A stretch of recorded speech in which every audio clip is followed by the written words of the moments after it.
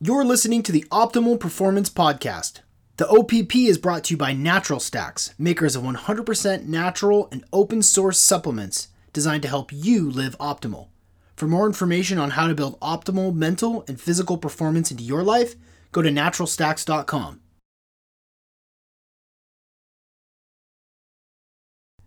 Oh, what is up, everybody? Welcome back to another episode of the Optimal Performance Podcast.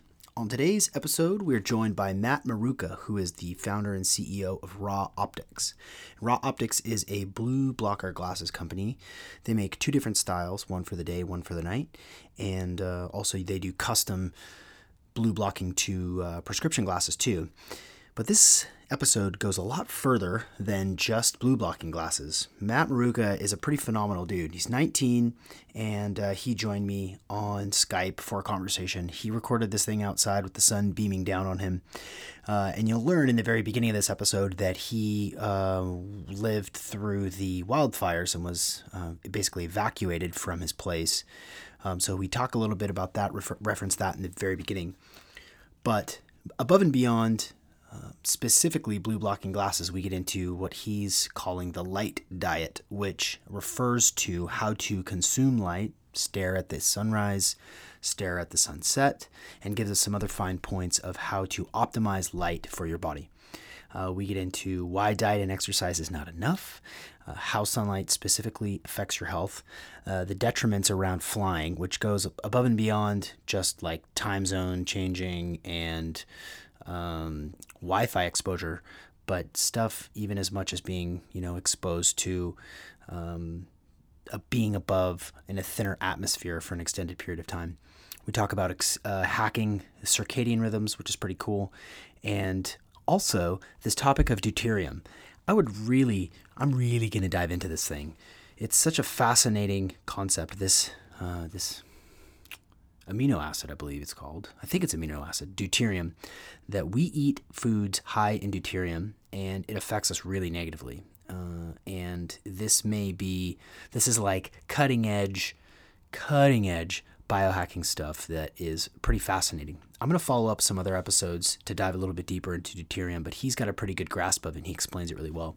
He also makes reference to a couple of other researchers and scientists like Dr. Barros, Dr. Wunsch, and Dr. Cruz that give sort of a background as to his exposure to light therapy and ketogenic eating and all that good stuff.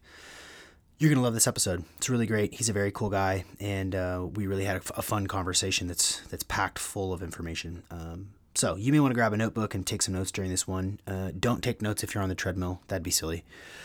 And then, as always, I'd love your feedback. I want to hear more from you. I want to get some emails. I want to hear what you think about these episodes. Am I on track? Do you dig it? Do you hate it? Do you think I'm super dumb? Hopefully you don't.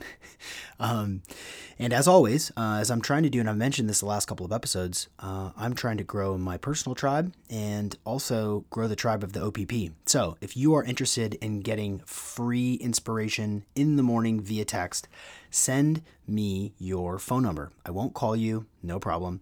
No, I won't bug you. I'll just send you a daily text message in the morning with something inspiring that has to do with hacking the mind, hacking the brain, hacking the spirit. I'm a life coach. I'm a professional development coach and a relationship coach, and I help people live the best possible lives that they can. The podcasting thing is just part of what I do. And if you want to get text messages from me in the morning, send me your phone number to my email, Sean, SEAN, @naturalstacks.com, and say, dude, send me those text messages. It's just to start your day in a productive and positive way. Again, no strings attached, but if you want to hear some information from me, send it over. Send me your phone number, and I'll start sending you text messages when I'm ready to do that. Also, if you want to go to chiefsformen.com and buy some awesome soap that the guys from Natural Stacks actually own and operate.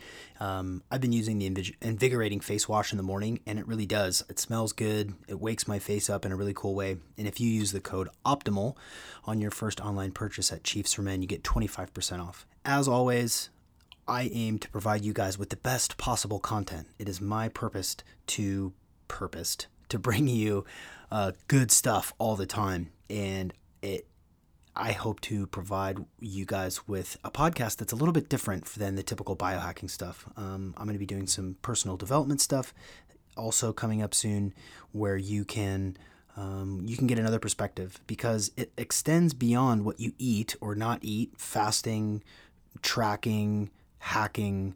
I think that there's a great need for some deeper learning and some deeper wisdom. It's esoteric and mystical in nature. So keep a heads up for that, and keep listening. And also 5-star review on iTunes or Overcast or Stitcher or wherever you listen to this podcast. Comments always are appreciated. And one more thing before we jump into the podcast is a sick special offer. If you use code OPP at rawoptics.io, you'll get 10% off a pair of real dope blue blocking sunglasses. They're pretty cool. You should check them out. Thanks for listening. Love you guys. Without further ado, Matt Maruca. You're listening to the Optimal Performance Podcast, and I'm your host, Sean McCormick.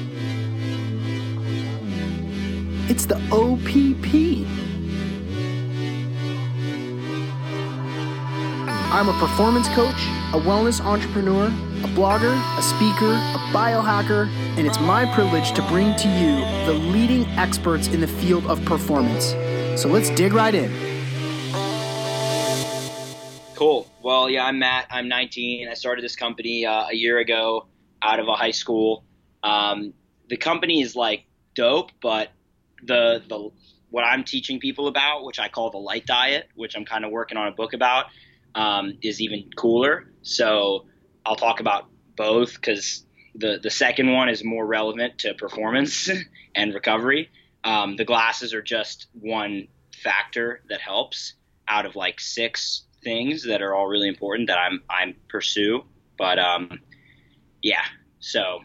Well, we're rolling, dude. I pressed record a little bit ago, so let's just jump right into it. Thank you. Let me start with this question, because I just saw you eat an orange, and I've seen the pictures with Luke's story. Wildfire, man. The tree was half burnt. Oh, I'm serious, dude. There's because the ranch where I've been staying, it has a whole shit ton of grapefruit trees, persimmon trees, orange trees, dude. And I didn't know oranges were a winter fruit until last year. I was in Mallorca, Spain, and this woman was like, yeah, actually oranges are a winter fruit. And apparently people who eat them in summer, they did a study a while ago, had higher rates of some issue. I don't know. I don't know where the study is, or someone could look it up. But oranges are actually they ripen in December, approximately speaking. So I'm cool with eating fruit in season. And so because I'm otherwise eating a ketogenic diet, but I had these oranges, how am I not going to eat these fresh oranges that survived the wildfire? Right. Dude, when I went back to that place, I had to go through 3 different cops for them to let me in, because it's still blocked off this one area in the hills. It's the Santa Monica Mountains, just north of Malibu is where I've been staying. It's 2,000 feet above sea level, but 15 minutes from the beach. And dude, it was so burnt. It's unbelievable. If you go to anyone goes to my website, mattmaruca.com, mattmaruca.com, it's my Instagram feed is on the homepage. So you can see all the photos, and it is unreal. Dude, these hills that used to be covered in green brush are black and brown and clean. It's crazy. But it was so silent. All the neighbors' houses burned down, and my little place survived. And I was just picking oranges off of a tree with a little orange picker. It was the most serene experience ever. Wow. But the point is there are some grapefruits even that the fire was so close to them that half the grapefruits were singed brown, but they're still totally good to eat and so on. It's pretty funny. Oh, that's cool. Those are special citrus that you were able to pick, dude, man. Super special citrus. So that's it's a funny story, really, really funny story. I have a massive amount of them, and there's still tons more back there. So yeah, but the question about oranges and so on. Yeah, the question that I ask, the first question I ask each of my guests is, what have you put in your body today? You said, I know you to be an experimenter and a biohacker, and I'm going to ask you about that term too. Posing with Luke's story and Wim Hof, but what's in your body today, Matt? What have I put in my body today? Yeah. So I would tell you differently than most. I put in full spectrum sunlight from the moment the sun rose through my eyes and skin. And I put in oxygen from the air, and then I just put in some hydrogen in the form of starting with like a breakfast right after the sun rose, because that's like it stimulates the gastric reflex. So I am a fan of fasting from what I've learned, but I'm going to mention Dr. Jack Kruse a lot because he's like one of my bigger mentors. And then the researchers he's led me to also likewise are very, very influential guys who I'll mention. But he turned me on to the importance of breakfast in like stimulating our circadian rhythm. And there's a lot of studies about the importance of it. So I think this intermittent fasting thing is dope because it's totally like, I think, a natural thing. Although there's some people who claim that it's actually not healthy. I would disagree based on what I've felt and know. But I would recommend people intermittent fast in the evening. So like eat a breakfast and then maybe a lunch or late lunch or something, but fast from like 2 until 6 a.m. So that's 16 hours. 2 plus 6 more hour, that's 12. 2 to 6 a.m.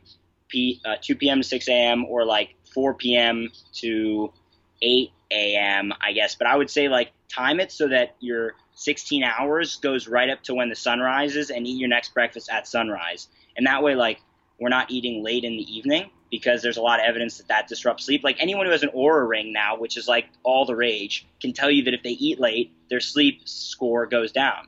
So like that, and that was like definitive proof for me after like all the studies that I had read when I had the CEO of Oura and I interviewed him for a podcast, and he's telling me like they know that if they eat, especially carbohydrates, but really anything, their sleep gets worse according to the score, which like, measures all kinds of variables. So anyway, intermittent fasting, cool. Skipping breakfast, not as cool, but not the worst thing ever. But eating late in the evening, not cool. So interesting. Yeah. That's the first time I've heard that, and I know that your focus, a lot of the work that you do is centered around sleep and recovery, and if light is affecting your sleep, if food is affecting your sleep, specifically carbohydrates. That's interesting because I've not heard that. And I've been doing intermittent fasting and eating keto. I'm sort of 80-20 keto, and I've been that way for, 3 or 4 years. And it's been super effective for me.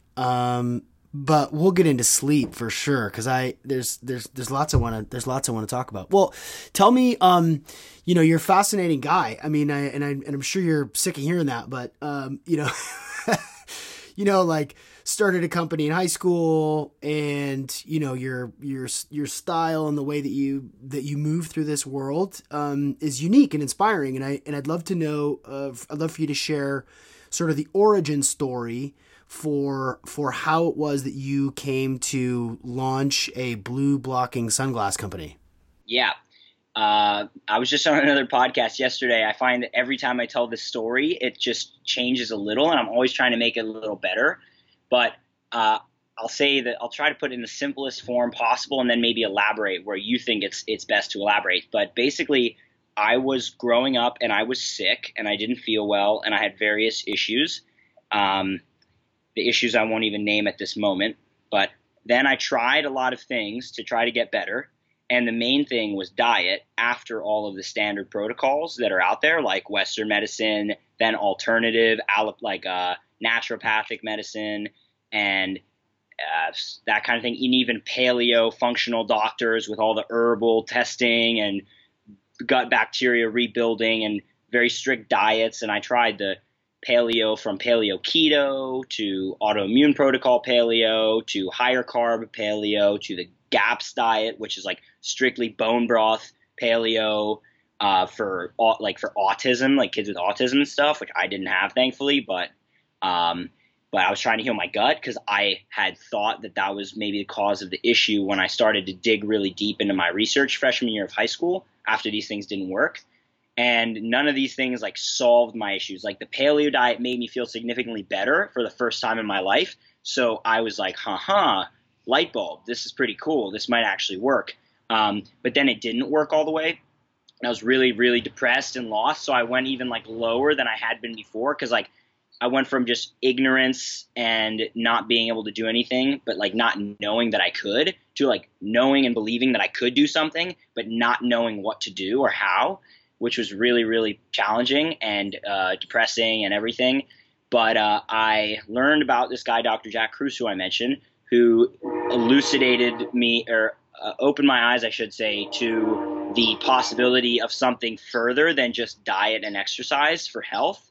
And from there, I went on a foreign exchange program in Eastern Europe for a year and applied all of these protocols that I had learned from him. But not just that, I'm proud that I got to see a foreign culture through the eyes of someone with this perspective, which is a really uncommon perspective. So I got to see this culture that was like Dr. Kruse tells people you should ideally, if you have health problems and you can't solve them in your current environment, because he believes it's related to sunlight a lot of the time, like not just a lot of the time, most of the time.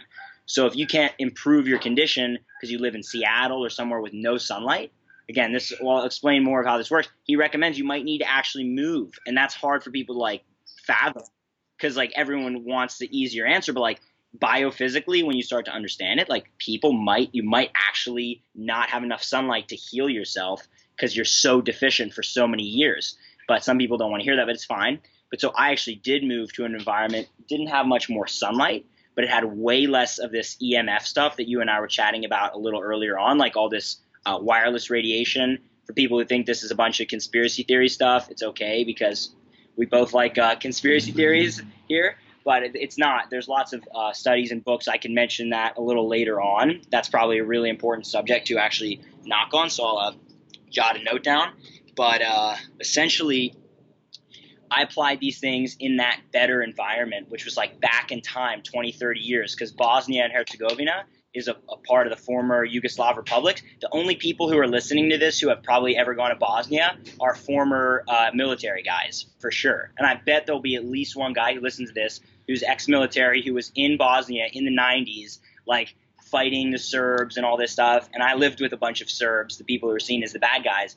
That's besides the point. It was a really cool historical experience. But the key thing is that they're back in time as far as the way they live, the way they eat. They walk outside a lot more. I mean, they still have cell phones and Wi-Fi and all this stuff. They're still like a European country, Western European country, more so than like a Middle Eastern type of country. But it's just the way they do things is a little further back. Like they don't have factory farms. All the milk is like and meat is from local people in the country or in the Balkan region. So basically, that was like a pretty huge change, and I got a lot better. Then I came back home to my senior year of high school and started feeling a lot worse again, and like couldn't figure out why until I started realizing this. I met this guy, Dr. Kruse, in person that year, so after 2 years of applying the work, and then he told me the most counterintuitive thing I could ever imagine, which was focus on yourself and not on saving everybody else, which is what I was all obsessed with, which was holding me back from actually getting better myself. And I started doing that senior year and focused on how I could make some money with this stuff, because I knew I needed to make a living. The question is basically, if I was a wild animal, like I would go out and get my own food, my own water, and build my own shelter. But today, unless you want to go on like federal like property off the grid, like the guy in Into the Wild did, and survive, and he didn't do too well, obviously, but doesn't mean you couldn't, but you pretty much got to play into the economic system somehow so you can get currency to buy your food, water, and shelter. And so I was like, okay, how can I get people to give me their money and provide them value, and eventually the company kind of just emerged. I mean, it didn't just emerge. I thought for a long time about several options, tested the waters. And I was landscaping the summer after my senior year, planning on taking a gap year to travel, making some money. But then this kind of just started up when Luke Story, who we mentioned, asked me how he could get some of these red tinted lenses like the ones I had that Dr. Kruse was talking about on his podcast. And then I actually just tinted the lenses for him because I knew how to do it. And then from there, I realized, oh, wow, actually probably a lot of other people would want this. So I was the first person, proudly, I could say, to offer the top level technology, the 550 nanometer light blocking tints in stylish, attractive frames as a service, as a business. Because otherwise people had to go to their opticians, pay like sometimes upwards of $300, $400, $500 to get it done custom. And now there's several other companies following. Like Swanee's was there before. Swanee's blue blockers you may have heard of. their lenses only block up to 480 nanometers, which isn't even all of the blue range and doesn't really touch the green range of light, which also affects our melatonin. You'll see articles coming out about that more and more, that it isn't just blue blockers, but green light you also want to block. So I call them artificial light glasses, just to distinguish from sunglasses. They're actually designed for artificial light. And within that, some people call them computer glasses for day, sleep glasses for night. But yeah, that's pretty much the story. So awesome. All of the good stories with people who decided to make a difference and be of service to others started in the same way. You know, like I was going through a thing, and it was pissing me off. I wanted to try to figure this thing out. I tried a bunch of different things. I made some headway. I opened my eyes to this new way of being that's a little bit counter to what everybody thinks is normal or okay. I tinkered around. I found something. It caught fire. People dug it. And here I am. And I'm just sort of riding this flow state of helping myself first and then helping other people and making a life out of it. I think, I can think of countless other doctors and authors and entrepreneurs that I've talked to on this podcast that have, sort of that same N of one experience where they found a way to create value for people based on a need that they experienced, and bada bingo, here we are doing a podcast and you're sitting in the sunshine with your shirt off. Yeah, exactamente. So the interesting thing is that I would even tell you, honestly, like truly honestly, that right now my main concern isn't to help other people. That's like not the bottom of the list, but it's lower on the list than a lot of other things.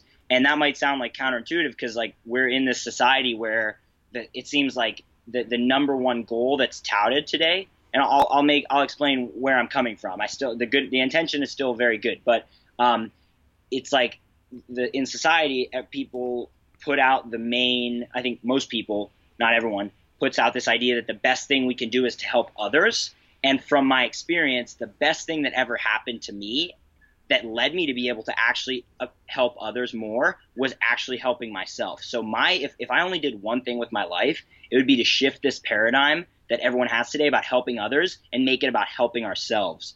Like that to me is even more important than the health material. And the reason why is because it wasn't until I met Dr. Kruse and he told me that, and I went from being obsessed with how everyone else was getting, harmed by the food companies and harmed by the cell industry that's microwaving everyone with cell towers. I mean, we're doing it to ourselves, but they are kind of not making it known, the effects, even though they know them. Like I just was meeting with a guy in Mexico who's a telecom executive who runs the second biggest fiber optic cable company in New York City, second or third approximately, just behind Verizon.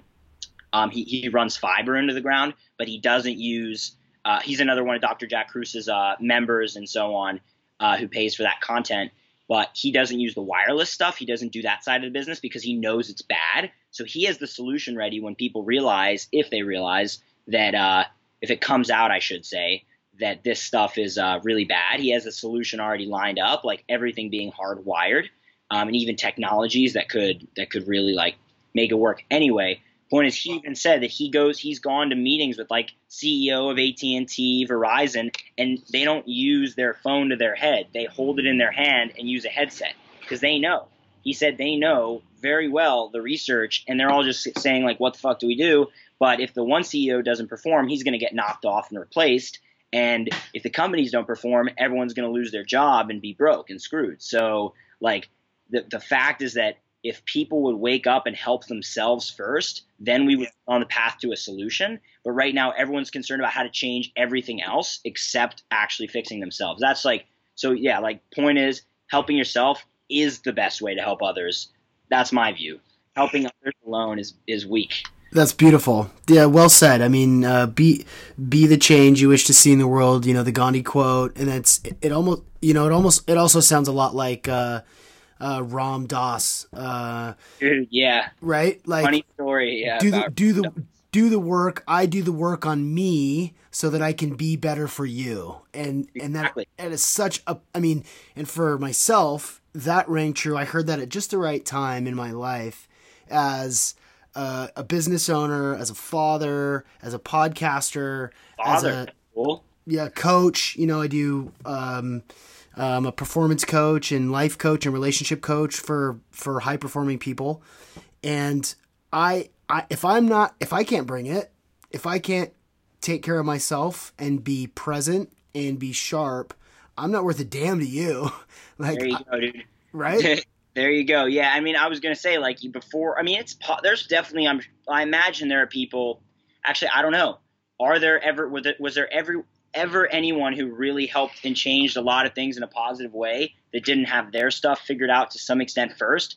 I can't think of one, but you know, like Martin Luther King, like he had his mind straight and he knew he had his will and his desires and his everything kind of straightened out. Like he was willing to suffer and endure pain for his, you know, mission. And, you know, Gandhi and all Mother Teresa, it's like these people had things straight in themselves first. All of their, you know, karma was aligned or whatever you want to call it. And I don't know if that's the right use of the word karma, but the message is still there.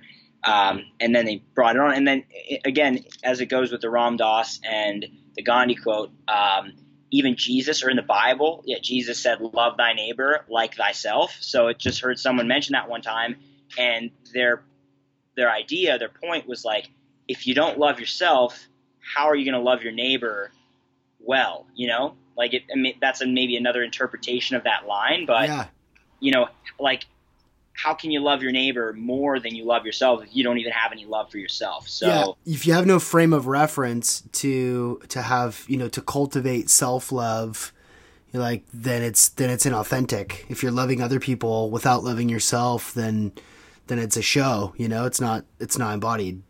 Yeah, definitely. And I actually met someone the other day, or re-met this girl I had met in Los Angeles just at like some health event, like Luke Story was speaking at or something at Bulletproof Labs, just like a kind of friend.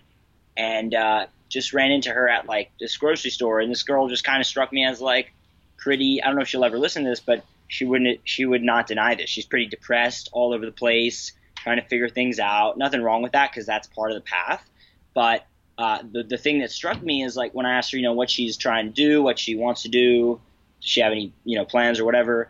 And she just kind of was talking in a lot of generalities, very vaguely, about like how she can improve the community and how she can help others. And I'm like looking at this girl, I'm like, girl, you need to help yourself. Like, you ain't helping no one with where you're at right now. Like, if you're helping someone, I don't think it's going to be a positive version of help, because you have nothing to give. Yeah. And that's kind of what I think of when most people talk about helping others.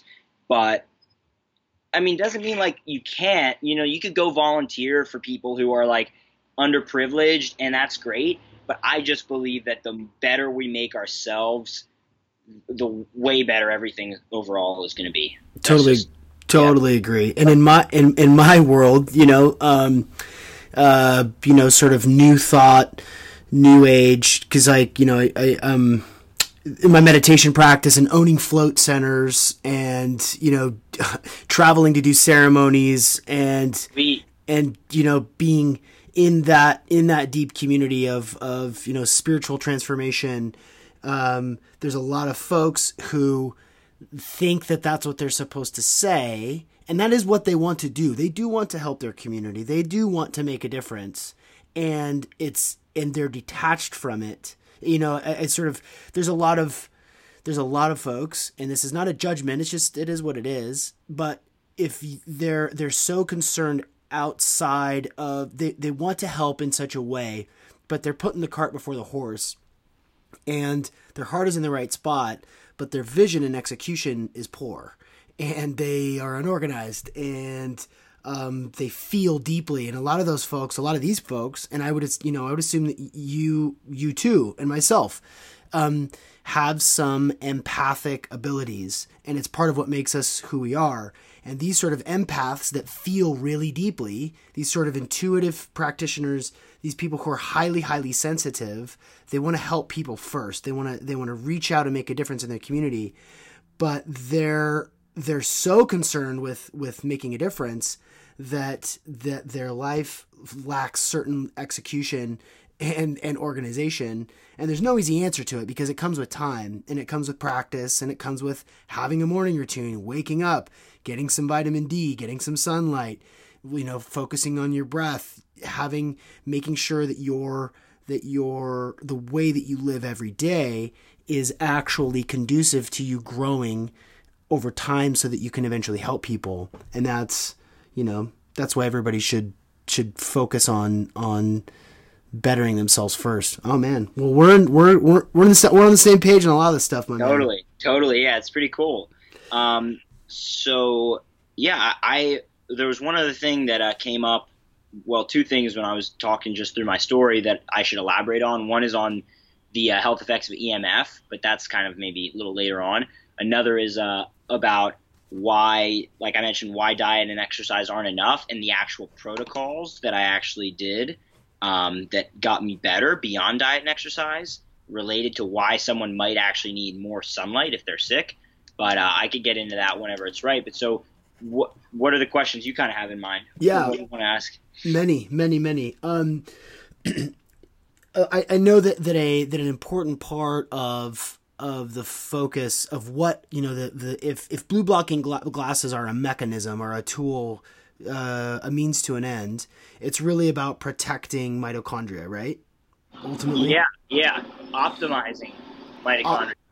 Optimizing mitochondria. Let's part this trash truck for one moment. Yep.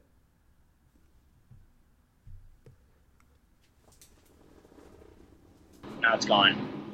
And the connection between melatonin and mitochondria is important, as pointed out, in your literature.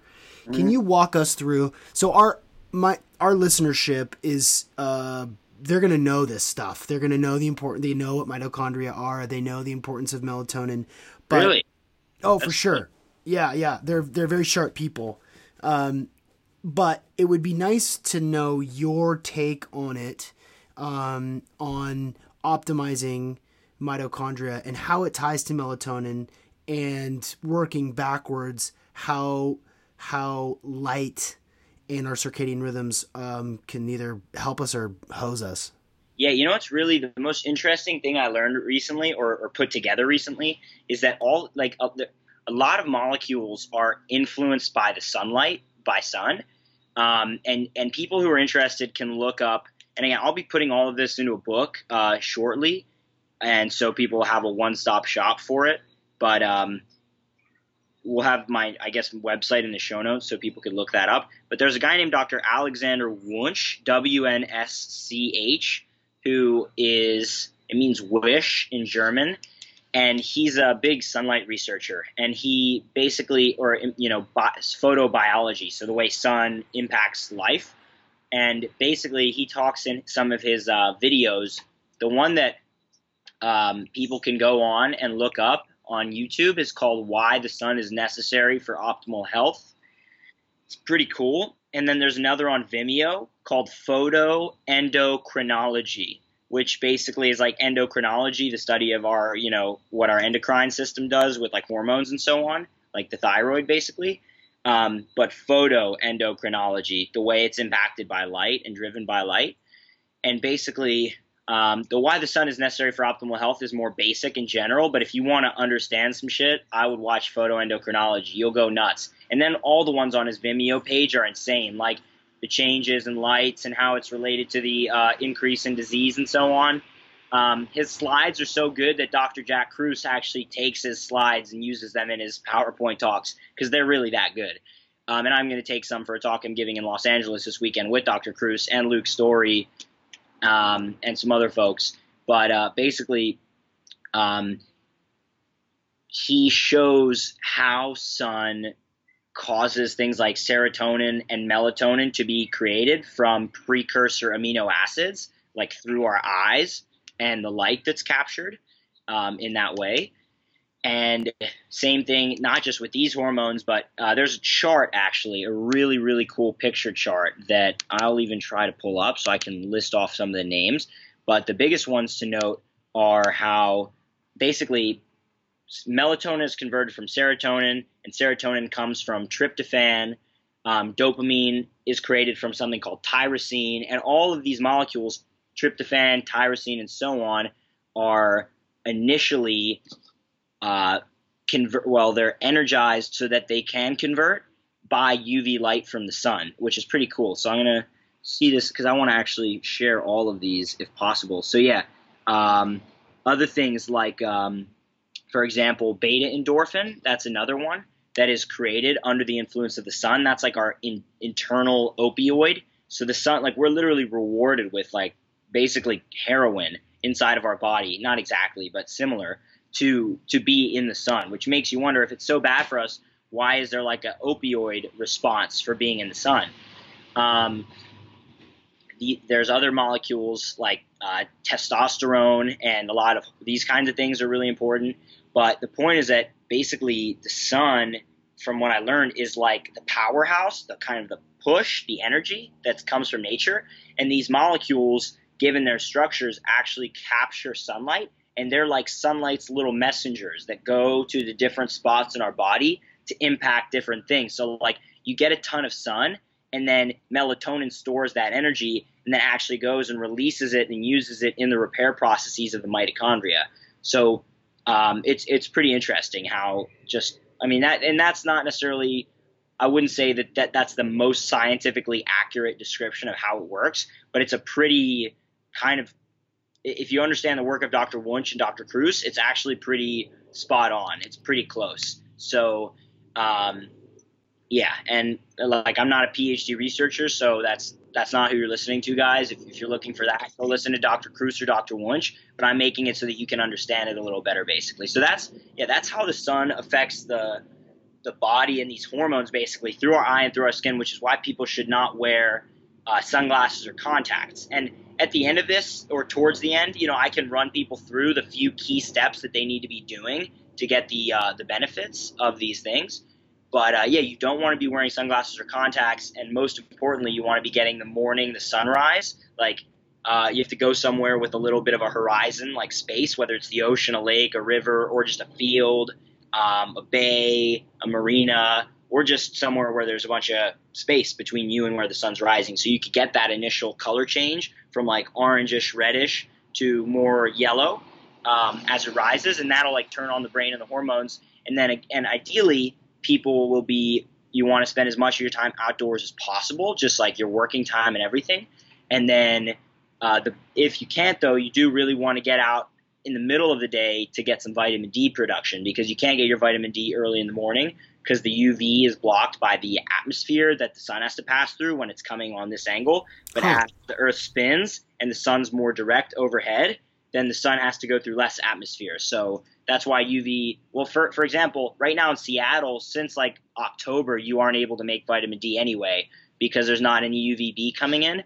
But in San Diego, where I am right now, it's just at the edge of the line where there's still some UVB in the middle of the winter, but not very much, and only in the peak of the day. But then if you go down just 10 degrees below like San Diego, or 13 degrees down to Cancun, which is where I just was for a month, and I'm going to be going back there really soon, then you get tons of vitamin D. So anyhow, as it relates to sleep and recovery, there's a whole another conversation there. But basically, when our mitochondria are repaired and everything's repaired under melatonin's impact, you'll sleep like a baby, you'll feel really great, and you'll recover and perform well. It's that simple. Are you a 20-something snowbird? Like, are you? It sounds like it sounds. You are, aren't you? 19-year-old snowbird. That is correct. I mean, like, you mentioned it really early, but like, if the environment and the latitude, the longitude isn't serving you, you need to move. Do you shape your life and travel around, getting optimal sun exposure? You bet I do, dude. It's funny, like I think about now, there's so many articles coming about, like one recently about American Airlines pilots. People can look this up, that they're getting all kinds of weird sicknesses and diseases and infectious diseases too, that people just can't explain. And a guy like Dr. Kruse actually, and I could explain it more or less as well, like when you're in the air off the Earth's magnetic field, you're being exposed to a shit ton of solar radiation, which is not good, because when you're under, like, the sun at 36,000 feet is not the same as the sun on the surface of the crust, because there's a lot less atmosphere up there. So humans have never evolved that high. I mean, like, even the Sherpas who live in the Himalayas, the highest they go is like 16,000 feet for regular living, and they only go up in summit because the rich, white people from the West pay them to do it, but they know it's not like somewhere to stay long term. Maybe it's like 15,000 feet. I'm pretty sure that's the highest that's regularly inhabited, and even then, their mitochondria have adjusted thoroughly. Their skin's very dark. If I'm not mistaken, so they can they're blocking more solar radiation. They're also have mitochondria that have adapted to utilize and function well with lower oxygen levels. So that's one issue at high levels. But the bigger one is that you're inside of a metal tin can full of Wi-Fi now, and there's a big antenna somewhere on the plane that's blasting down to the surf, or probably more likely up to a satellite, to get you your Wi-Fi in flight and connect you to your friend on your phone call. So, this is how it is. I'm not going to say it's wrong or bad, but because wrong and bad are subjective.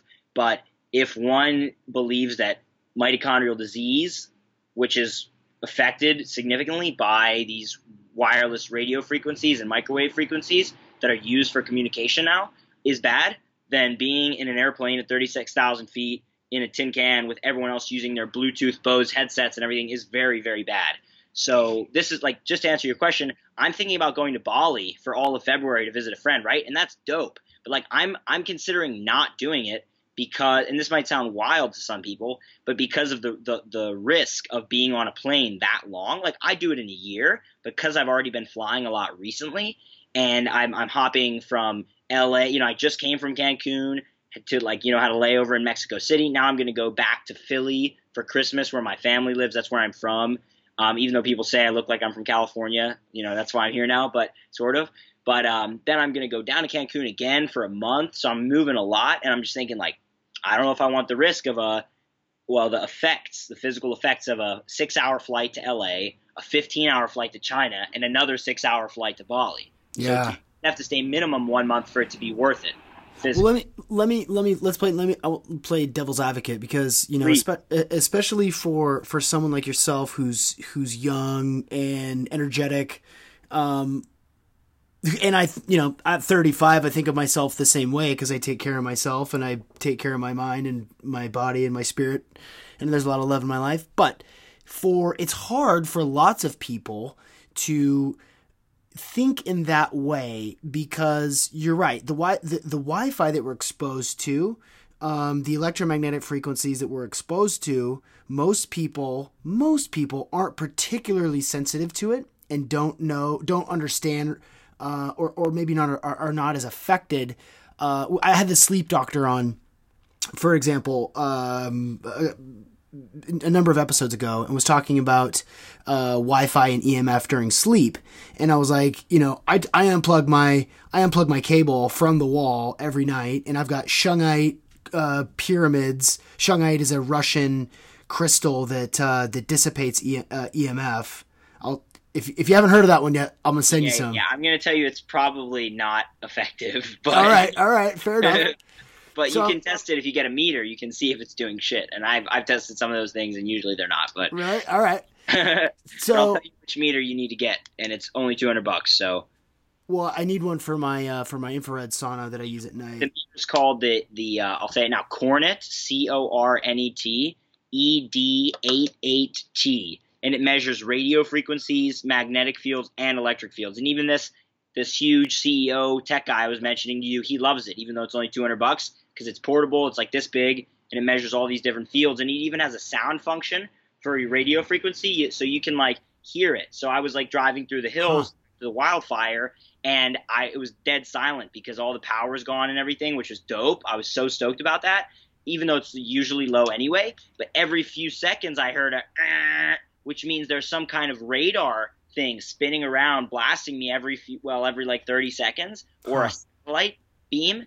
And then I started hearing really loud noise. I was like, that's interesting. And I look, temporary cell antenna that they just put up. So I had to call my mom because I didn't have service because I thought she might think I totally went off the grid because I called her before I got to the police barrier. And then they let me through and I lost my service. So I was like, shit, my mom's not going to, because she didn't pick up.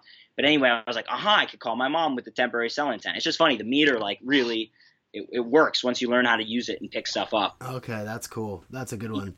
But yeah, so continuing with this guy, the sleep doctor. So what he said was, some people have sensitivities to EMF. Some people are more sensitive than others. He's like yeah. I myself, like my wife goes to sleep with the TV on, and I was like, whoa, wait a minute, bro. You're the sleep doctor, and your wife falls asleep to the TV on in your bedroom? That doesn't add up for me. And he goes, it helps her fall asleep. It's on a timer, so shortly after she falls asleep at her typical time of like 10:25 at night, it's off at 10:40. And anyway, he made the point that different people have different sensitivities to it. And I don't know if that's backed by great science or not, but in terms of the way that you choose to live your life and, not going to Bali because you don't want to risk 12 hours in the air, like that's a hard thing. Actually, it's like 24 hours, but yeah. Yeah. Okay. That's a hard thing for people to rectify because A, they may feel lousy and jet lagged for a day or two, but it's Bali. I'm going to go, just so you know. I'm most likely going to go. I'm just saying it's a real consideration. Yeah. But like, for example, I'll tell this on air, like I just flew back from Mexico. I mean, maybe this is just me, but it's not. I'm pretty sure it's not. But so I know that flight travel is like a circadian disruption, right? And I know that even if I do all these protocols that I'm talking about, right, the fundamental issue is this travel and circadian mismatch. So I just flew from Cancun, right? And I was reading in this book I'm reading recently called The Influence of Ocular Light Perception on Metabolism in Man and Animal. Anyway, it's an interesting book about all this light stuff, but it talks about how when people do airplane travel, their serum, well, it's all about all kinds of like, the book itself is about the way light influences our metabolism and our body through our eye and other animals. And the most interesting findings in the book are when people go blind, they have completely altered hormone levels all throughout the body. But if they remove the cataracts, if they can, in certain people the cataracts that make them blind, the UV light can pass through again and all their hormone levels renormalize. So it's crazy just because of the influence of light through the eye. It's really fascinating. But they mentioned, just as an anecdote, studying people who do like long haul air travel, like 6 time zone, 3-4 time zone change. And so the one thing they noted is that people's like blood levels of different excretion, their circadian excretion of hormones, like, in our body, we excrete potassium, sodium, and all these other things in different ratios, whether it's day or night and so on. It's very fascinating. But when flying, these things change. And that is intimately linked to our digestion, metabolism, and everything. And after reading that, I was like, I should really take note of changes that happen. And I realized that every time I fly, I kind of get constipated. That's what I was going to say, which maybe that's not the case for everyone. But the fact that here you are, you're saying I'm pretty young and healthy and so on. It took my body a week to readjust to that change. Yeah. Exactly how long the guy in the book found that it took for people's hormonal levels in their blood, the excretion of metabolites to change after flight, like about a week, sometimes longer. But so even in a young guy, that's something I'm noticing. And like most people might not notice. Well, they probably would notice that, but I actually probably had that issue. And I didn't feel noticeably different, thankfully, because I feel pretty great. But I knew that I wasn't like moving my bowels. I was like, that's kind of weird. I'm still eating a ton of food.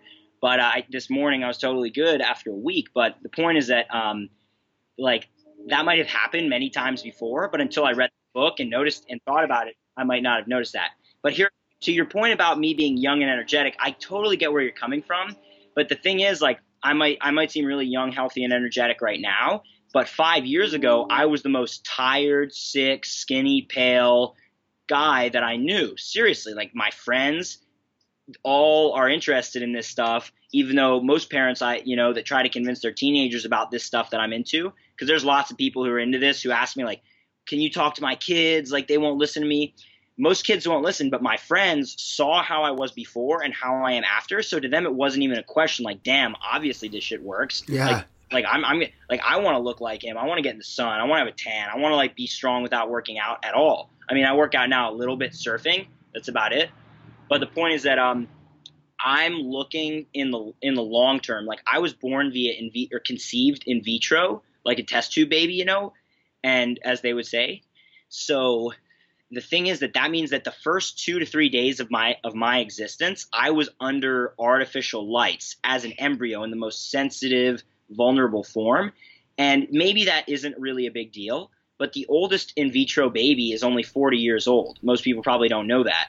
So I'm half of that person's age already. So they don't, and that lady, by the way, if you look her up, she looks pretty shitty, pretty old and fat and old. Like for a 40-year-old, she looks really bad. So the point is that it doesn't mean that's because of in vitro. You know, she lives in England. Their diet and sunlight isn't exactly killing it up there. Looking fat, you know, overweight Englanders at the age of 40. But the point is that people really don't know how this, like, artificially putting together an egg and a sperm cell, especially two that were not selected by nature as the fittest, two that were just randomly pulled out of the mom, the dad when he ejaculated into a cup, and the mom they took out of her randomly. None of it is natural. The point is, like, the effects of this aren't really known. So I'm looking at it not like, oh, I'm young and 19. I used to be. That's how I was about a year ago, until talking with Dr. Cruz and realizing maybe I feel great now, but maybe when I turn 30 or 40, things are going to fall apart much more quickly than they are in someone else who is naturally. And so that's why I think forward now. I'm thinking like, okay, I know I could take a 36. I know I could fly all the way around the world 2 days in a row and I'd recover and be fine, probably. But unless I got some really sick infectious disease and then died because my immune system was so trashed. But the point is, I'm kind of thinking in a mindset now, like, I know I can get away with flying like crazy. You know, I went to Europe last summer and the fall before that and flew like 15, 20 times in 2 months around all these countries. Whoa. But I'm looking at that now, like, I can do that and feel okay. But looking back on it, I was actually really irritable. And I was like, I felt okay, but I was irritable. I had these other symptoms. I probably was constipated too, but didn't even notice. And so, yeah, I'm trying to think forward, which I think is a good move for people today. Like, it's hard for people to do that. It's hard for people to not only value and prioritize their health, whether it's associated with food or light or rest or stress or sex or whatever. But I think it's important, to your point, it's important for us to be considering maybe I should travel, 10 less weeks this year because it may be wrecking my gut microbiome. Like maybe I should consider reading a little bit more about a light diet and living in Seattle and finding ways to get more light in my life, because for now I'm good. Like I'm killing it. I'm excited. Everybody's happy and healthy at my house. We're good. It's cool. But at 35, looking 5 and 10 years down the road, these sorts of considerations, because there's more and more things to think about. There's more and more environmental factors that are screwing with our hormones. Like I don't drink tap water. My family only drinks spring-fed gathered water that I go down to like an artesian spring, and we've been doing it for a long time. And I really honestly think that has helped me keep an open mind, and it's helped keep me grounded. But that's a whole nother podcast. But well, yeah, but no, that's related. That's actually one of the steps of the light diet that I'm going to be writing out is drinking good quality spring water. So that's awesome that you do that. And yeah, it's important. It's important really to me. Yeah, I think it's really cool. So, like I said, I mean, a lot of people might hear this and be like, "Oh, that kid's paranoid," blah blah blah. But the person who thinks that, they're not putting together 2 and 2 in their head that this kid isn't just like a young 19-year-old who is crushing it his whole life and doesn't have perspective. Like I'm a 19-year-old who was miserable, depressed, and even slightly suicidal when I was 14, 15 because I felt so bad with headaches, gut issues, constantly like allergies, and then just even like headaches was like chronic pain more or less. I was just like in pain.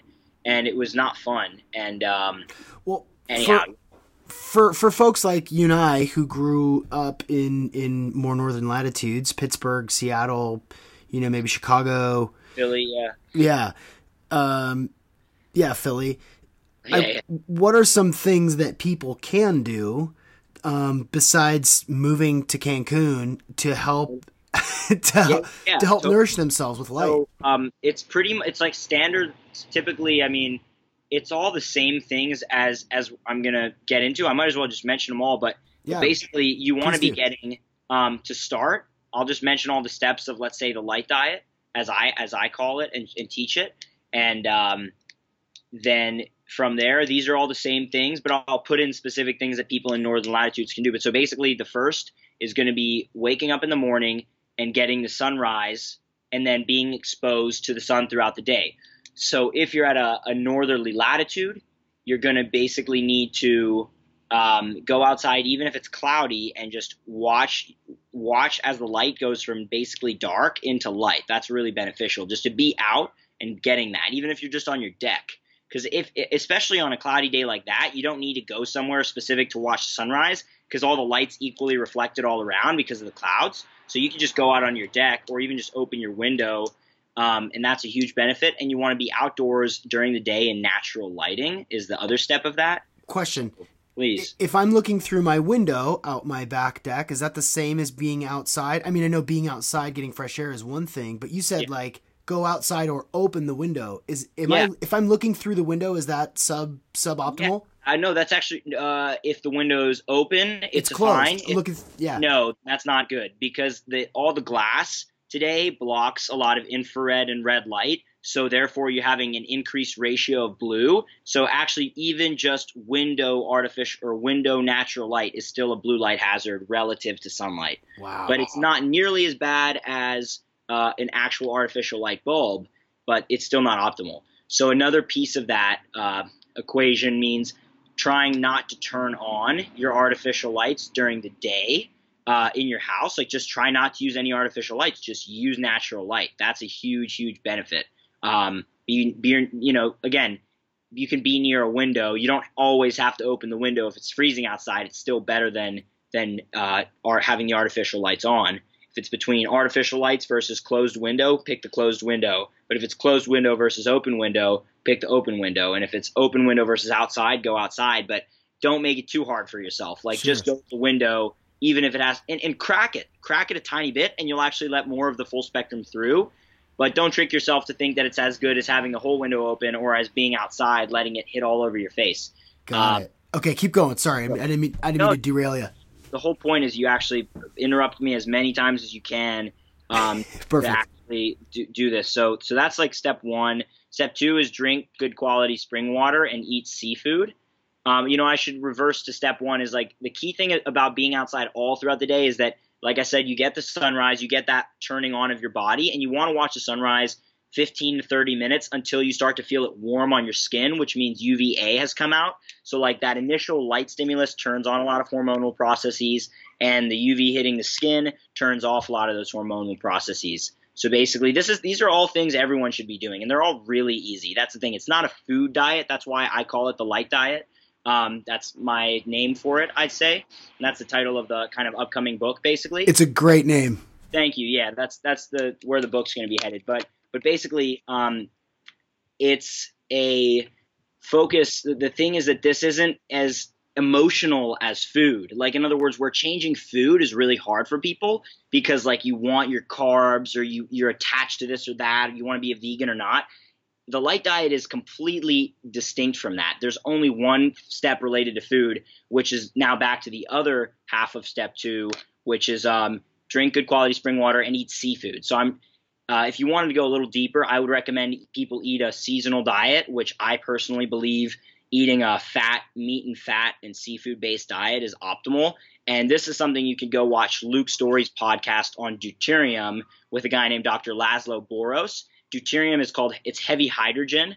It's basically, all of our food. Like I said earlier, when I eat an orange or my breakfast this morning, I never told you what my breakfast was. It was about a quarter pound of brisket with a side of sour cream. So it's a ton of meat and fat, because right now it's winter. I mean, again, it's still sunny here, thankfully, but there's not as much sunlight, which is part of how we get rid of this stuff called heavy hydrogen, which is the science name is deuterium. And basically food, ocean water, anything that has hydrogen in it. And just for people who don't know, when we eat food, this is why I told you I got oxygen from the air, and then I ingested hydrogen in various forms. I ate the protein of the meat, which I used to build up the body and all the structures. But the fat on the meat isn't used for building structures necessarily. We use it for energy primarily. I mean, some of like our brain and cell membranes, actually, we do use saturated fat and cholesterol to build them up. But also omega-3, which is another thing I'm just about to jump into. But the key thing of how we make energy is we take oxygen from the air. Or let me step back even further. People know, at least you know this, right? How does a tree make itself? Would you be able to tell me? Too much. But. Photosynthesis? I mean, like, yeah. So exactly, photosynthesis. So, but really, the actual, do you know where the hard material of a tree comes from? Like this little bit of this plant right here? Well, it's growing from the inside out. Yeah. But so basically the actual carbon that makes up, because this is just a sugar polymer, it's a bunch of carbons, hydrogens, and oxygens wound together in tight chains that make up cellulose. That's what all the plants are, except the fruits are more like sugars. But it's all the same, whether it's a plant or the trunk of a tree. The trunk is just a bunch of small sugars wound together to make cellulose.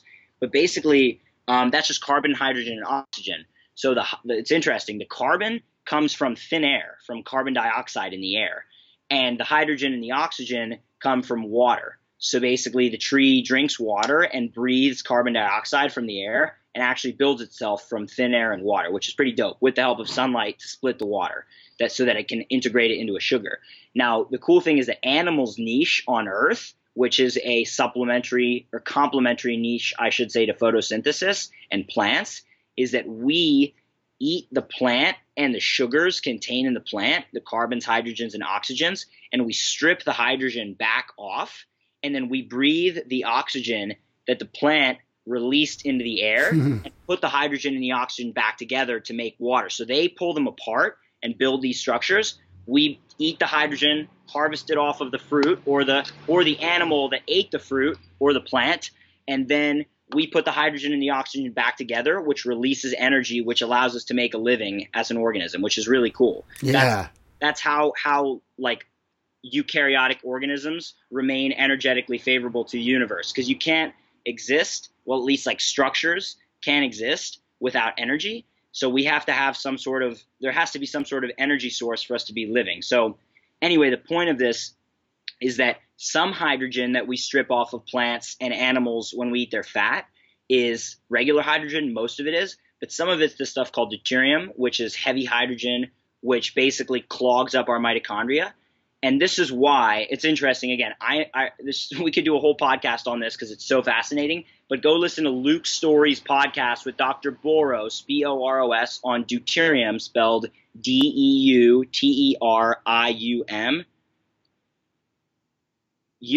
People's mind will be blown. For example, I learned that the reason keto, again, this is just fascinating. The reason ketogenic diets are so good isn't just because you're avoiding carbs, and the reason carbs are bad not bad, but can be less than optimal for many people, is not because they're just carbs and because they spike insulin and all this stuff, but because they're higher in deuterium, so they're clogging our system up when we've changed our lifestyle. No sunlight, very little cold exposure, less movement, so we're not excreting as much of the deuterium as we should be, and we're being exposed to way more. Same thing for why grass-fed meat is better than grain-fed meat. Ethically is one thing, but grain-fed meat, because grains are higher in deuterium, like most carbohydrate foods, the grain-fed meat is much more loaded with deuterium as opposed to grass-fed meat. And same thing with like gluten isn't just bad because it's gluten. Many people are sensitive to it because it's loaded with deuterium, which affects it in such a way that our immune system often will jump on it if our immune systems don't work properly. Whoa. Yeah, all these things come from this podcast on deuterium. It's super foundational, so it has the ability to explain a lot of things. And the craziest part of it, I actually have a bottle of deuterium depleted water right here, which is unnaturally low in deuterium. But basically, they've been using this water, and people drink it like cancer patients, and their tumors actually shrink and shrink and shrink and disappear, because excess deuterium is ultimately what causes cells to become cancerous and very Whoa. big, because the deuterium clogs up the metabolic cycles in the mitochondria. Dude, this is so next level. You have no idea. I'm serious. Like, I'm into it. I'm in. I'm telling you, seriously, like deuterium, it's like carbon monoxide. It kills you because when you inhale carbon monoxide, it binds to the cycles in our metabolism that basically. So, in these cycles, they're supposed to, a molecule binds, unbinds, unbinds, and it's like a bicycle wheel spinning, right? Molecules go like this. In biology, we learned that it's a cycle of a molecule, something attaches, takes something away, adds something, bump, bump, bump, bump, and by the end of the process, you have a different molecule. And so the thing is, when deuterium is involved or carbon monoxide, they bind and they stick. So these cycles don't keep moving, basically. So carbon monoxide kills you quickly because it sticks 150 times stronger than oxygen, if I'm not mistaken, or hydrogen. I don't exactly know where carbon monoxide causes the problem, but it's the same issue. It's called the kinetic isotope effect in physics.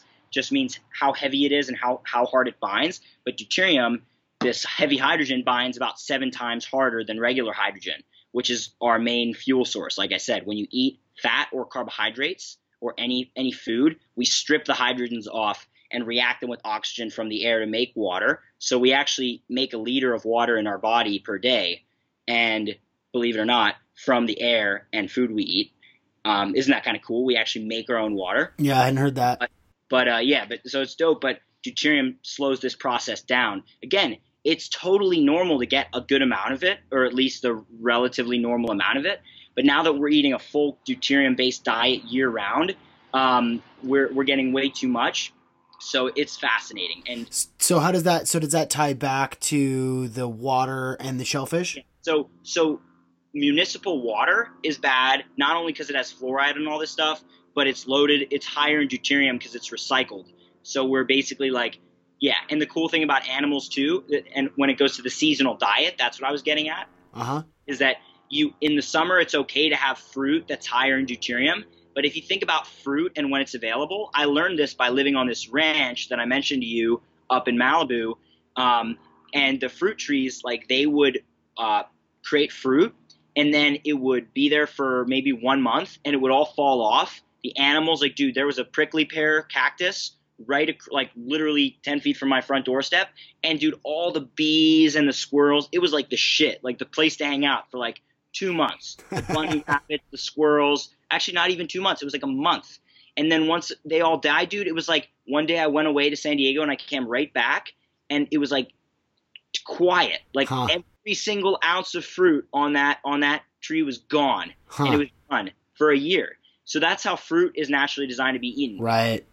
Are not designed to be eaten at all. Like I challenge anyone to go to like a field of wild grasses and try to collect enough grain, like from the seeds of the wild grasses, to make anything, and like you're going to be highly disappointed. So it's fascinating. This guy, Dr. Boros, the researcher, he explains how really, and the paleo people are right to some extent, the reason why grains coincide with a lot of diseases beginning in the decline in human health isn't just because they're grains and they're full of anti-nutrients. The paleo people are very, very misguided on these things. It's because, not that they're bad people, they're great. I think mostly good people trying to spread a great message, but even if it's missing key things, but it's because grains are super high in deuterium. So we made it easier to get food by cultivating grains and using, instead of using rainwater, which is lower in deuterium, because when water evaporates into clouds, the water that evaporates is less deuterium because deuterium's heavier, so it doesn't evaporate as much. Interesting. Basically. But so rainwater is better to drink and to have our food watered with because it's natural. This is why, have you heard of dry farmed wine? Yeah, I just had him on the podcast 2 episodes ago. So this is I don't even know if they know this, but the dry farmed, well, not the company Dry Farms wine, but wine that is dry farmed is using just rainwater instead of irrigated water, because irrigated water is higher in deuterium because it's the water that's left on the ground or in the rivers. But deuterium, the water that evaporates, has less. So it's fascinating. It's really across the board, explains so many things. But so this is why, I mean, anyone, if you understand this, eat fruit, don't eat grains, eat fruit, maybe the small amount of the year that it would be naturally available from that plant. But if you're a human being, you're an obligate carnivore. And people don't like to hear that. Unless you live on the freaking equator and you have fruits coming all year round and you're in that strong sun naked, we are not meant to be eating fruit and carbohydrates year round. And if you do, your biologic function is going to be like down here, like way below where you can even see the screen compared to where it would be. Funny thing, like Dr. Boros, not that people should do this, and I'm not even sure if this is right. I got to talk with Dr. Cruz more about it this weekend. But Dr. Boros doesn't even drink water, this researcher, because his mitochondria, he's gotten them to be so good, lower in deuterium. So he can just drink, well, he said he maybe drinks a small cup of coffee made with this deuterium depleted water per day, small cup of coffee, but he actually drinks a little bit of olive oil. He only eats olive oil and bacon, more or less. And he makes his own water through oxygen and that hydrogen he's getting from the olive oil. I have heard a lot of people, and this is I think I first heard it from Mark Sisson from Primal, and he was saying we're way overdoing the water. So it's not that shocking that someone else is saying that we can create our own, and if you're getting all the other nutrients needed and making your own water. Okay, cool. Yeah. So I'm actually gonna, just for the purposes of time and keeping people interested, I'm not going to tell all the details of every step, but we've really crushed on one, the benefits of basically getting the sun exposure in the morning. 2, on what to eat. You want to basically be eating seasonal diet, so meat and fat based. Well, seafood instead of meat, I would say. So if you're a pescatarian, great. You don't need to touch meat. Just eat seafood. But fat is going to be, if you're not eating carbs, you still are going to need a fat source. And because people aren't eating, when we eat fish, we're not eating the whole brains. We're not eating the whole eyes where there's more fat, all the organs. We're not eating the liver and the heart and all that stuff. And I used to be a vegetarian. I'm a recovering vegetarian, I like to say. Yeah. So, and I've helped many to become on the path to recovering. Not that being a vegetarian is always bad, but it is not optimal for health if you're not in strong sunlight. That's for sure. Yeah. But I have trouble with organ meats. So what do? Like I told you this morning, I eat sour cream because I love the fat, and butter you could eat if you like butter, but for me sour cream is easier to eat more of to get more fat calories and quench my hunger. But something like that I find to be great. It's lower in deuterium, food source, higher in fat. Some people it might be avocados, but again that's like a seasonal thing. Olive oil potentially. Bacon is a really great fat source. Sausage is awesome. Like I love sausage, so I eat it all the time. Because it's a form of meat that people know and like, which is way higher in fat. Like sausage and bacon are, I don't know if they're more fat than meat, but they're pretty much 50-50. Whereas if you eat like a steak, it's mostly just protein and not that much fat, unless you do what the paleo guys do, which is cover it in butter, which is awesome. Yeah. So, as far as deuterium goes. But then the key thing though is if you're eating seafood because you're pescatarian or something, you want to eat the skin, definitely, but like probably having some other form of fat to add, like avocado, olive oil, sour cream, or something that's a fatty source to get, because you're going to be hungry if you don't have it. If you're just eating protein, that's not optimal either. Yeah. So, but seafood's the key. And I didn't even touch on that, but the reason why, as far as it goes back to the light diet, getting away from the food, because that's like very emotional for people. Ignore all that stuff about if you only change one thing, drink spring water and add more seafood to whatever kind of diet you're eating, and ignore everything we just said if it doesn't make sense to you or if you don't understand it. But if you just add seafood to your diet, the seafood we integrate into our cell membranes and our skin, and more particularly around the myelin sheathing of our nerves, which is like what makes up our brain and our nervous system, obviously. And so this is why every study done on omega-3 DHA, the found in fish primarily and seafood, has shown tremendous cognitive benefits in childhood brain development, baby brain development, postpartum depression after a woman has a child, because she gives her DHA away to the kid, so she needs to be eating a lot of it.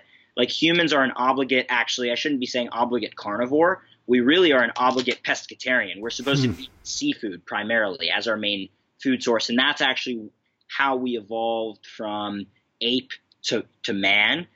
If one believes in evolution, the most solid evolutionary theory shows that we were in Africa, close to the coast in the East African Rift Zone. Changing climates led to a group of apes that basically ended up becoming a pescatarian that ate primarily shellfish, fish, seafood, that also lost all of its hair, so that with the fatty acids from that seafood, we could become basically a solar animal. That the reason we lost our hair was so we could get all this sunlight through our skin. Right.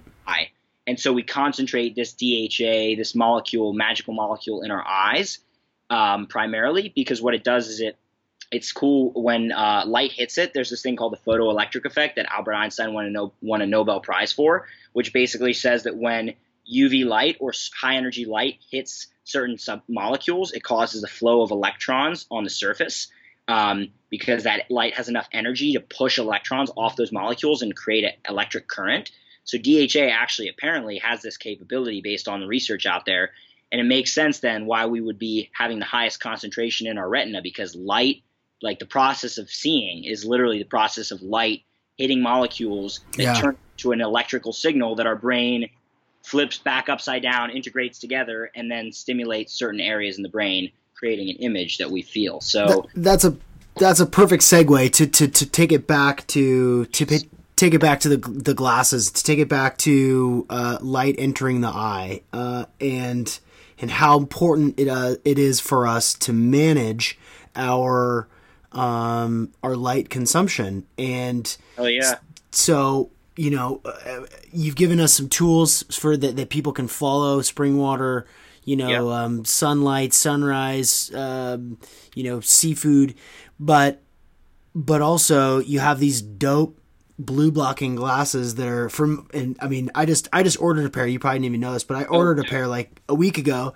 Sweet. Because we're pretty backed up, but they'll get to you soon. That's what they said. I think it was a meal or someone was like, "Hey, thank you for ordering. We're backed up. Sorry to say." And I was like, "Well, hey, while I'm waiting, I'll just get Matt on the podcast." Yeah. Thanks, man. But that is something that we can also control. That doesn't have to do with stopping eating cupcakes, right? Yeah, so great. I'm glad you bring it up, because that's actually where I was headed anyway. So we'll skip 2 key steps, but it's not important because people are going to need to get the book to get all the details. Yeah.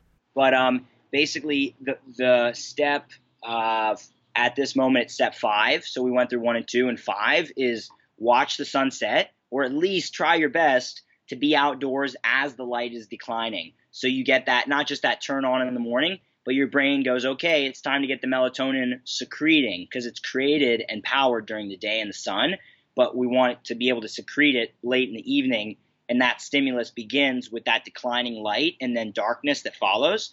So you want to watch the sunset as much as, or as close as possible. I mean, it's easy here because I'm sitting at a friend's place in Cardiff, California. The Pacific Ocean is 200 yards that way, so I can watch it set on the ocean. It's amazing. But even if you can't, you try your best, like we mentioned with the sunrise, but just being outside if you can when it's setting. It's more important to get it to actually see the sun as it's rising and than it is for setting, but both are good. If you can do the set, it's also good, but not as important. So focus on sunrise. Just real quick, explain why. Explain why. Yeah. So because when you let me think about this actually. I'm glad you asked. So when we wake up and we see the sun and it hits our eyes, it turns on all of these biological processes, and that's pretty much the key thing that you want. And so it stimulates all of our hormone creation and so on. So watching it set, I really shouldn't say it's not as important, because it's pretty important too, but it's just that the benefits of getting, especially in the modern world today, where most of us are just not getting enough sun. If you had to pick one of the two, you want that morning stimulus that we're missing, getting up earlier. Because also when you get the sunrise in the morning, you're going to be naturally, you start with an alarm if you have to, like 10, 15 minutes before it rises so you can get in the right spot, or even 20 minutes before it rises if you need to, or even 30 if you have to. But ideally you want to get to a point where you're waking up just before sunrise naturally. That's where we're supposed to be. But so yeah, by getting the sunrise, you're going to wake up a little earlier, and the effect is going to be as the evening comes on, people are going to be just naturally more tired. They should be, because one, they woke up a little earlier. Two, they got all the signals to start producing melatonin and all these other hormones. Yeah. So then night comes and you've got the best thing. So yeah, I would say just from my experience of doing it also, the effect of getting the rise is more like if I miss the sunrise, I'm just not the same. But if I miss the sunset, I'm still usually outdoors anyway as it's happening, so it's pretty good. Makes sense. It makes sense because you have more ability to use that for the day during the work, and sleep is important. But if you had to pick one, cool. Okay, cool. Yeah, and also there's like the ancient practice of sun gazing that I like to mention. Like some communities that I, like Dr. Cruz's community, for example, people there, or just various people doing this stuff, they'll like be out at the sunrise. But I found just actually looking directly at it for that first 10, 15 minutes when there's no UV, so you can look directly at it. It's just like a strong light. It has lots of benefits, and you could read in, like, people could just look up sun gazing and see like all the ancient Egyptian or Eastern where you're kind of like you're on your knees, but you're seated back on your heels, and your toes are in the sand, and your palms are up, and you're like doing pranayama. That's the most advanced form. Yeah, let's say I was just kind of even saying if you just – I mean, it's better like standing or doing a special form like a pose of some sort, but even just standing and looking right into it, I would consider that sun gazing. But yes, what you're talking about is really where you're going to get the maximum benefit by being fully grounded on the earth, getting the benefits. So people look into that so you can see this isn't bullshit. And the cool thing is like I try to do it every day, sunrise and sunset, because – I get like a total of an hour almost of sun gazing directly in the sun. So that's fantastic. And it's like a meditation in a way. It's just time to zone in and just chill. Well, I'll tell you, like the name of the company is Raw, not RAW, but RA as in. Raw. I appreciate you picked up on that. and so like, part of me wanted to get into, esoteric teaching, and why we say amen at grace is because we're praying to this, because we're praying to amen. And my in-laws didn't appreciate that when I told them that absolutely not. The amen was a pagan nod to the sun god. It is. Wait, yeah. That's so funny. It is a nod to the sun god. Yeah. And someone told me that. Someone I spoke with told me that that he thinks that's like a trick and that we're giving our power away to a false god. I do not know where that one's coming from, but it's just like so many different theories out there. But anyhow, we could have gone real deep into the fact that each of the glasses have a name that's associated. Dude, you're like the first person who has ever picked up on that, and like seriously, like first person who mentioned that, dude. Really? Yeah, I'm serious. Nobody else brings that up? Never. You're the first guy who ever mentioned me a whole year and 2 months later that I named all the glasses after the gods.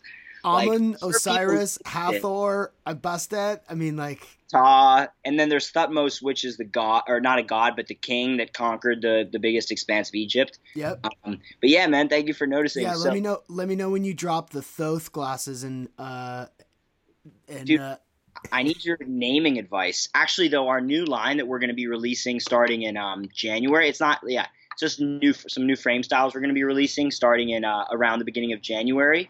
I'm actually naming them after quantum biology researchers, so it'll be pretty interesting. Nice.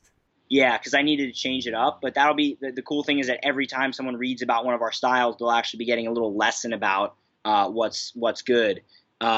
Anyhow, though, so continuing with step 5 of watch the sunset, the key thing about blue blockers is that you can actually slap them on and it almost stimulates an artificial sunset. Not the same as watching the colors, the blue level decrease. Because for those who don't know, the reason the sun's color changes and the reason why the sky is blue is because when the sun, I learned this recently, so I'm stoked about the fact that I can finally explain it. But basically, because some people say the sky's blue because the ocean's reflection, which isn't true. It's because when the sun's light, which is white, full spectrum, bright white, comes through the air, blue light frequencies have a higher frequency, I should say, and a shorter wavelength. So they're scattered more by oxygen molecules. And the best analogy I've thought of is if you imagine a pack of wolves running through a forest.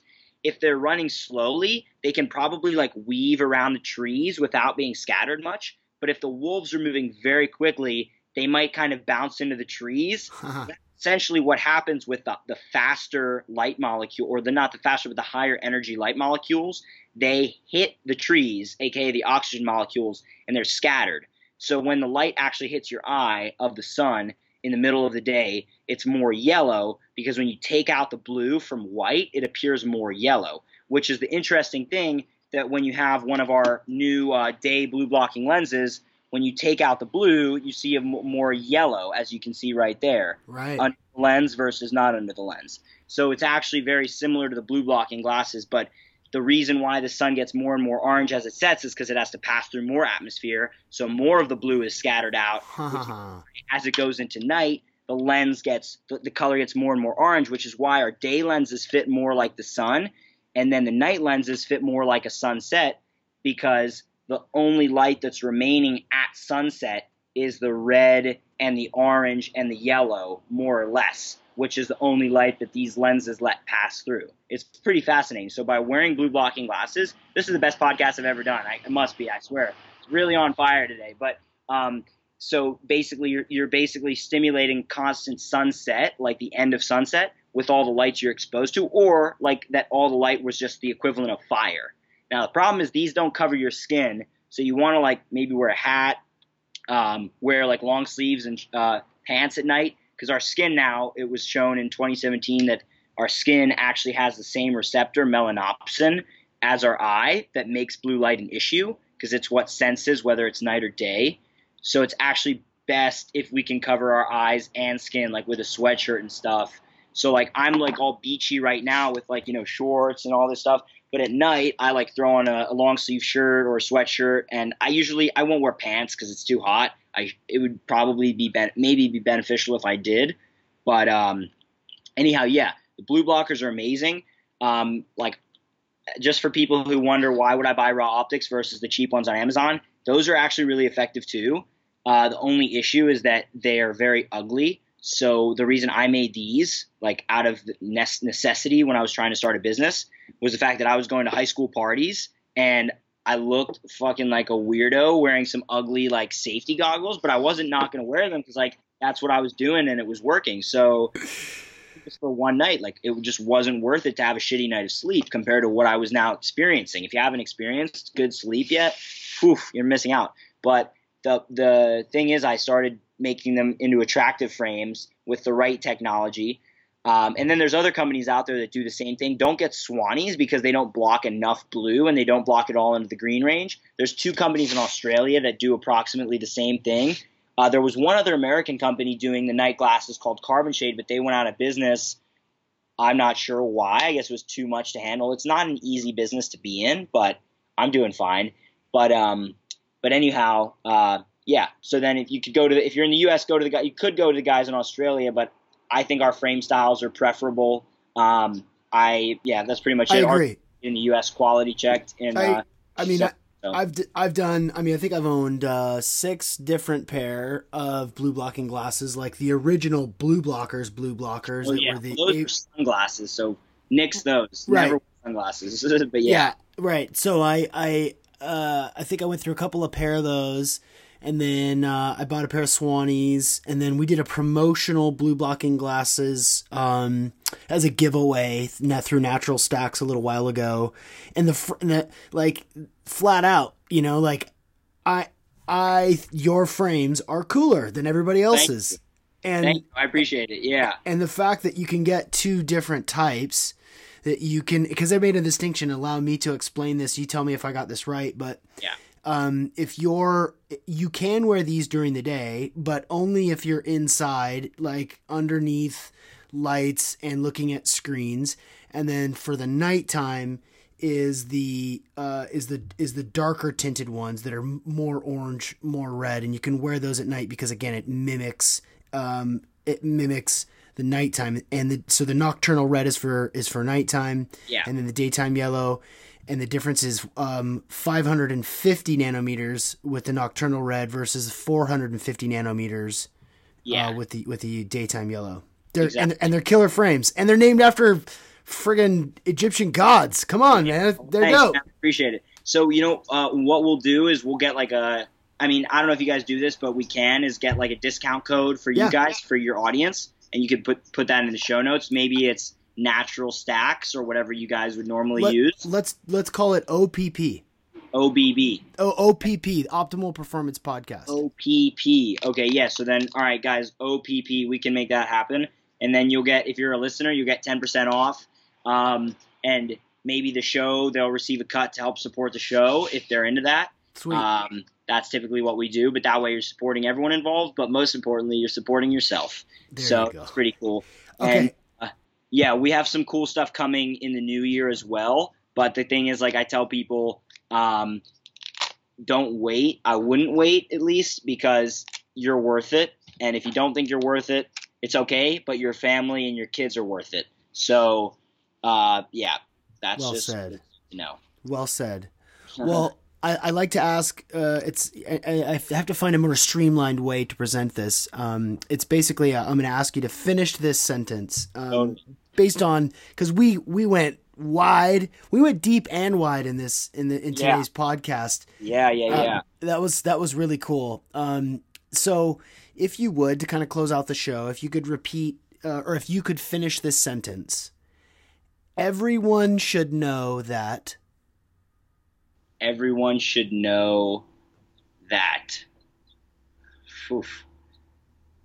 Can I take like 30 seconds? Absolutely.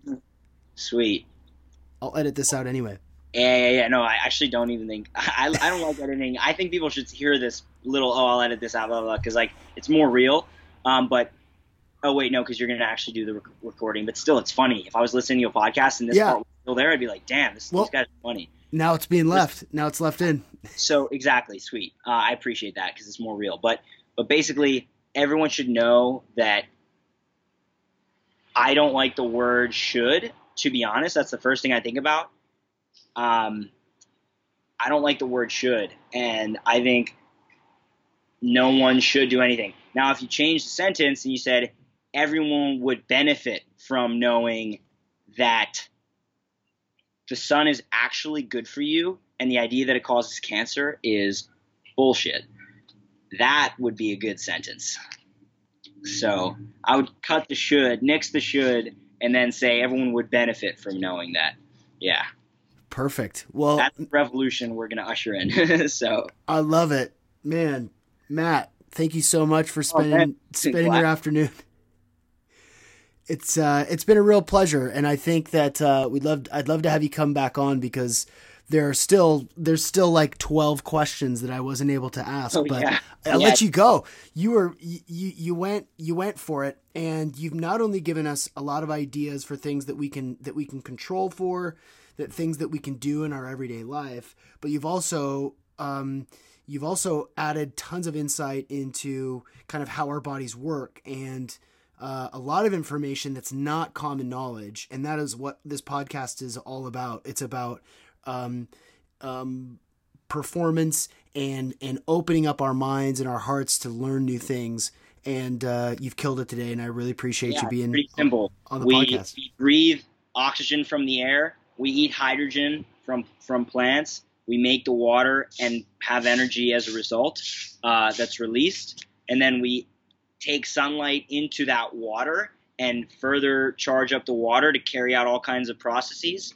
And it's super dope. And then we feel amazing and we live well. And it's just so cool. When you're in the sun, life is so beautiful. When you're not, life is really dark, literally.